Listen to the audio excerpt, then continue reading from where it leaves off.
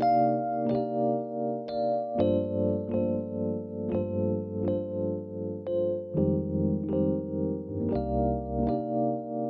Alaska Teen Media Institute, this is Podcast in Place, Youth Stories from Quarantine, a series about youth in Alaska during the COVID-19 pandemic.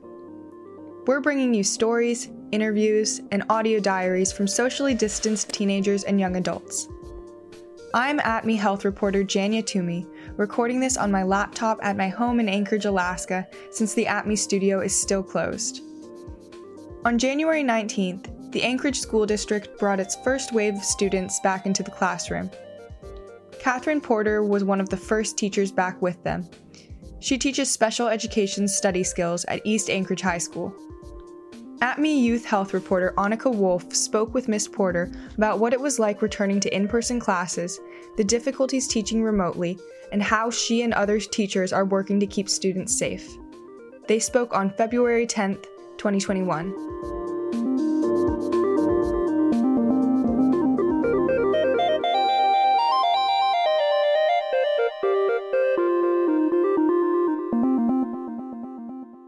We have a couple of questions for you. One of them is, what is the difference from last year without COVID to a pandemic going on this year? Everything's different. So, last year was just a normal school year. For me, it was very different. I was actually on maternity leave, and so I was only in school for 2 weeks. And then I had my baby, so I was gone until the end of January. So I was actually back about right around 2 months before the pandemic hit in person. But, last year was a normal school year. We have about 2,000 kids in the school going among those 6 classes and teaching face-to-face. And this year we have been 100% online, teaching all through Zoom and Canvas. And, not seeing students at all in person. I just, at the beginning of quarter 2, so in January, started going back in person with a small group. So I have been back in person with a small group, but it's still very different from last year. What are the benefits of being back to in-person learning? I get to see students' faces. There's a few students who came in that I have had online, and honestly, I didn't even know what they look like because they had never turned on their camera. It is really great to have some students and kids in my classroom and be able to help them one-on-one. Everything's just more efficient in person. You can just see what they're doing and look at it versus having to share a screen and explain it all. I am seeing impacts on their grades.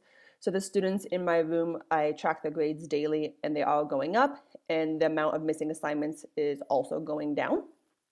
So that's really great. The students in my room are on Zoom. So they're still attending their three classes on Zoom.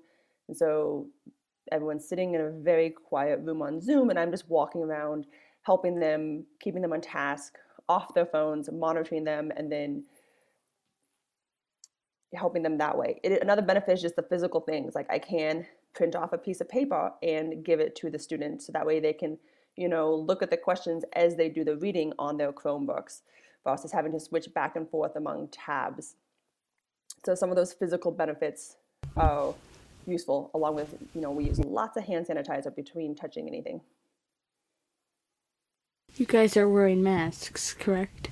Yeah, so we're all wearing masks and we are socially distanced. I have 13 students in my room and my TA because that's what we could fit in, spacing the tables apart. What are you most nervous about going back to in-school learning? I am nervous about the potential shutdowns and closures. I'm also nervous about the potential behaviors and mental health of the students coming back. And I am nervous about, potential COVID exposure. I can fit 13 students in my room, but that is not the normal high school class size. And so honestly, when you put 30 to 40 students in a room, there will not be social distancing, and we will be eating in the room. I am right now with my students. Also right now, if any student has any symptom of any sort, they're not allowed to come to school. So I do worry about disrupting students' learning that way when they have to go home and be quarantined or can't come in. And already in the students in my room, they have not been in school in person. And so just some of those expectations and classroom procedures and school kind of procedures, they do not have down, I guess, especially the freshmen. And so in some ways I am worried about that, what potential behaviors we might be having and just some of the mental health of some of these students coming back. How has the pandemic changed the atmosphere and feeling of the community in your classroom? Oh, it's so different. So I was going in person into the school and Zooming from there beginning of the school year. And then as our case numbers went up, I stayed home for a little bit, then went back in. And honestly, it made me cry. Just the school is so quiet and so empty. And just sitting around my empty classroom that's kind of frozen from last March, honestly, was just a little bit too much. So I started Zooming from home. So now it's great to have those students back in my room. The first weeks, honestly, they seemed a little like shell-shocked, like so quiet, not really sure what to expect. And so, that's changed a little bit. I feel like we're all getting a little more comfortable. Some of the students I have in my room, I've never met before, I've never taught before, so they don't know me at all. And it's not like normal teaching because they're just, on Zoom. So you still don't have that same classroom positive environment that you build as you go along. But it is great to have students in my room. And like I said, I've seen them starting to talk a little more, be a little more comfortable, talk to me a little bit, and kind of figure out this hybrid online in-person we are having. And it is good to see other students in the building. You can't walk around the hallways, but you will see students, and there's more teachers in the building. And so it's nice to kind of get some of that energy back a little bit. We both know that freshman and senior year of high school is really important and memorable years. How is this year different for those students? Honestly, I am very proud of all of our students. I mean, this is not easy, and they are so resilient and just learning technology and skills so quickly, especially for freshmen. High school is different. Your classes matter a little bit more in high school. The material is really important to learn. And also, if you don't pass a class, you don't get the credit towards graduation. And so, honestly, some freshmen don't realize that failing has a lot more consequences. And this pandemic will put many high schoolers behind in credits. But yeah, for the freshmen, this is just totally different. Like some of these kids have never even been East in the building. They don't know what these teachers look like, what the building looks like. And so that's really hard. And the balance of the high school classes is different than middle school. And then also for seniors, senior year is a fun year. Often you get to take these fun hands-on electives. And a lot of that, is all online now. You always have prom and your sports and yearbook, and you have really good friends by your senior year. So all of that kind of feel like it has been taken away from these kids. Last year graduation wasn't even the same. So overall, I think they're doing a really good job, and it's impressive to see how adaptable really all our students are. And I feel like society is not giving them enough credit for that. But it has not been easy. We'll be right back.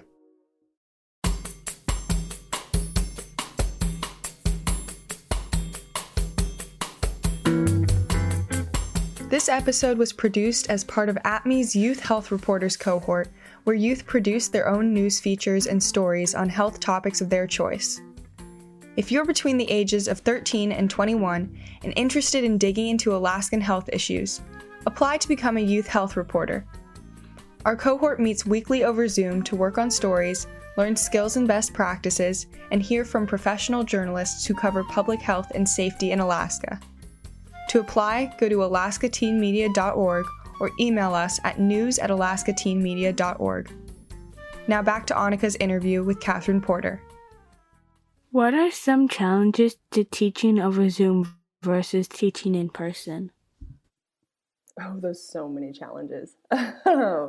Number one, I guess, is just the logistics of it, the timing of Zoom. Everything on Zoom takes longer than in person. But you're going through, and the quarter system, in theory, twice as much material because you're doing an entire semester in a quarter. But just logging on and getting everyone going and showing assignments and figuring out the technology and opening all the documents and the 6 tabs you have to open every day is really time consuming. Being able to adapt lessons to Zoom was challenging you know, videos are helpful, but if they're too long, then they get glitchy and the students can't see them. And, you know, how long assignments do you upload? So you really had to adapt your lesson plans, like even group walk and discussion walk and writing on the board and notes is all totally different on Zoom. And also it's just really challenging to see what the students are doing. You know, most of what I teach is study skills, and most of the class time is time for them to be doing assignments. So there's a lot of nonverbal communication that goes on. I can walk around a classroom in person and see that student's not asking for help, but they look stuck. And they've been staring at that same question now for 5 minutes, so I can maybe go and ask them if they need help or prompt them. And I can't absorb any of that over Zoom.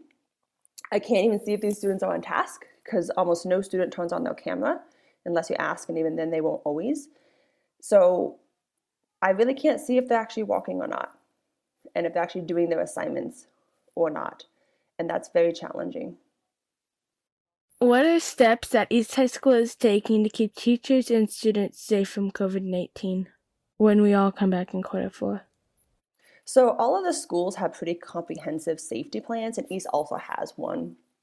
We also just came up with another option for families who are not comfortable with the face-to-face. So now you can come back face-to-face.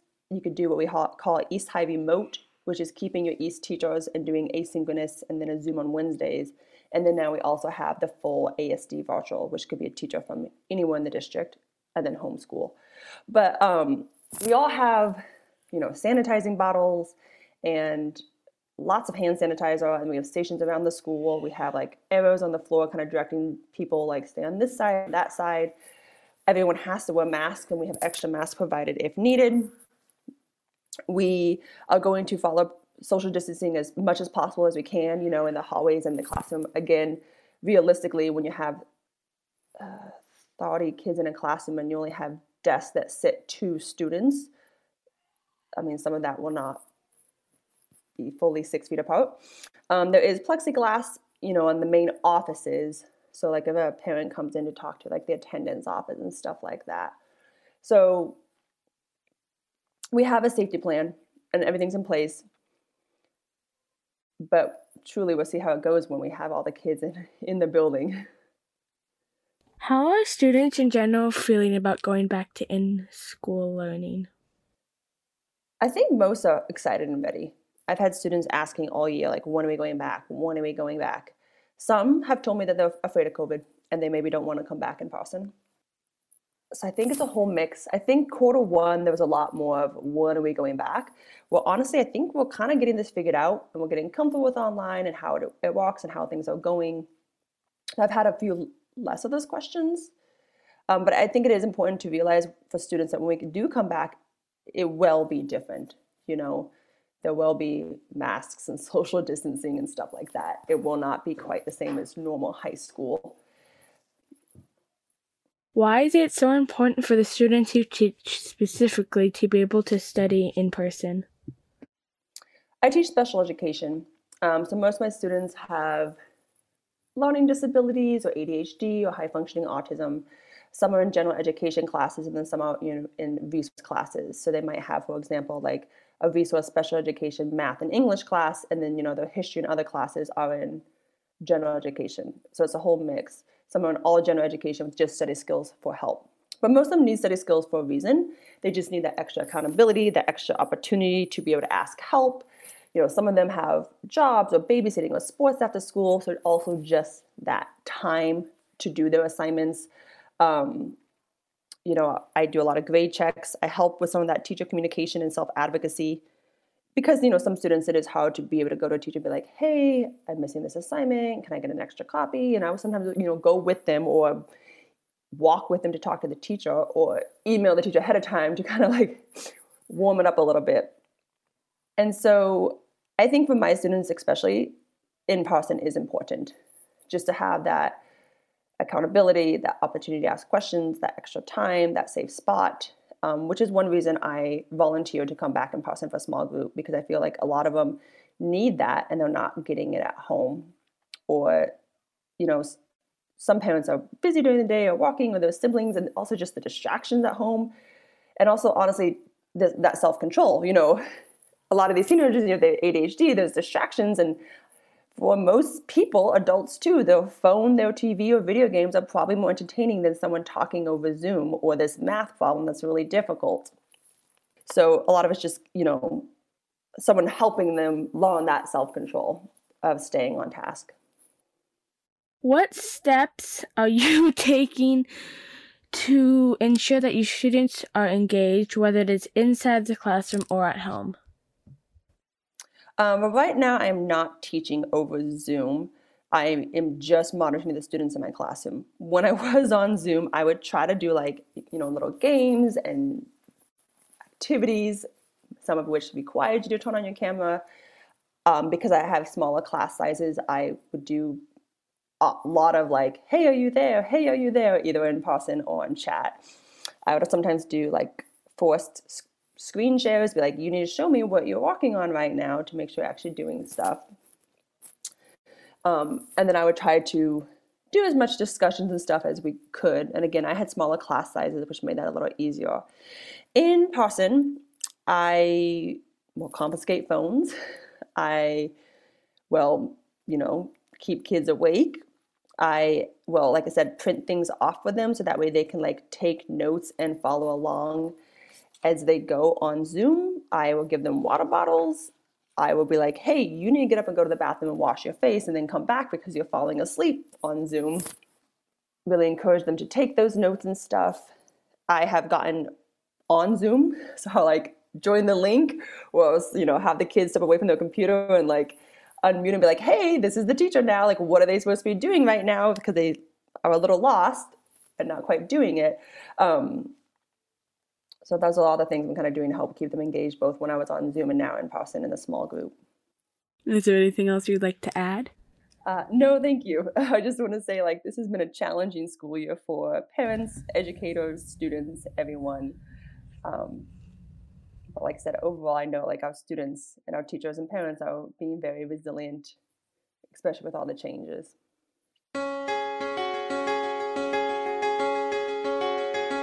That was East Anchorage High School teacher Catherine Porter speaking with ATME Youth Health reporter Annika Wolf. You've been listening to Podcast in Place, Youth Stories from Quarantine from Alaska Teen Media Institute. Our show's theme music was composed by Devin Schreckengost with additional music by Kendrick Whiteman. Stay tuned for more stories from quarantined youth. You can find these stories at alaskateenmedia.org, where we have included resources for youth during quarantine in partnership with the State of Alaska Division of Behavioral Health. Alaska Teen Media Institute is based in Anchorage, Alaska. We would like to acknowledge the Dena'ina people whose land we work on. Many thanks to supporters of our podcast, including the Alaska Press Club, John O'Hara, and James McCoy. The views expressed in this program do not necessarily represent the views of our sponsors. Thanks to our listeners who contribute to our programs and help us leverage additional funds and grants. If you'd like to support youth voices in Alaska and help keep our podcast going, you can support us through Patreon.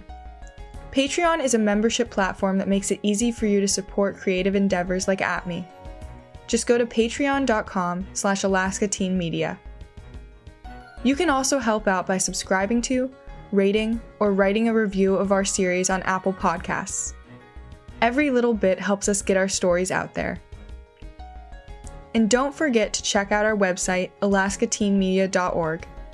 There you can learn more about what our organization does, discover more youth-produced content, or find out how to get involved. You can also follow us on Facebook, Instagram, and Twitter for all sorts of updates. For Alaska Teen Media Institute, I'm Janya Toomey. Thanks for listening and stay safe out there. We'll get through this together.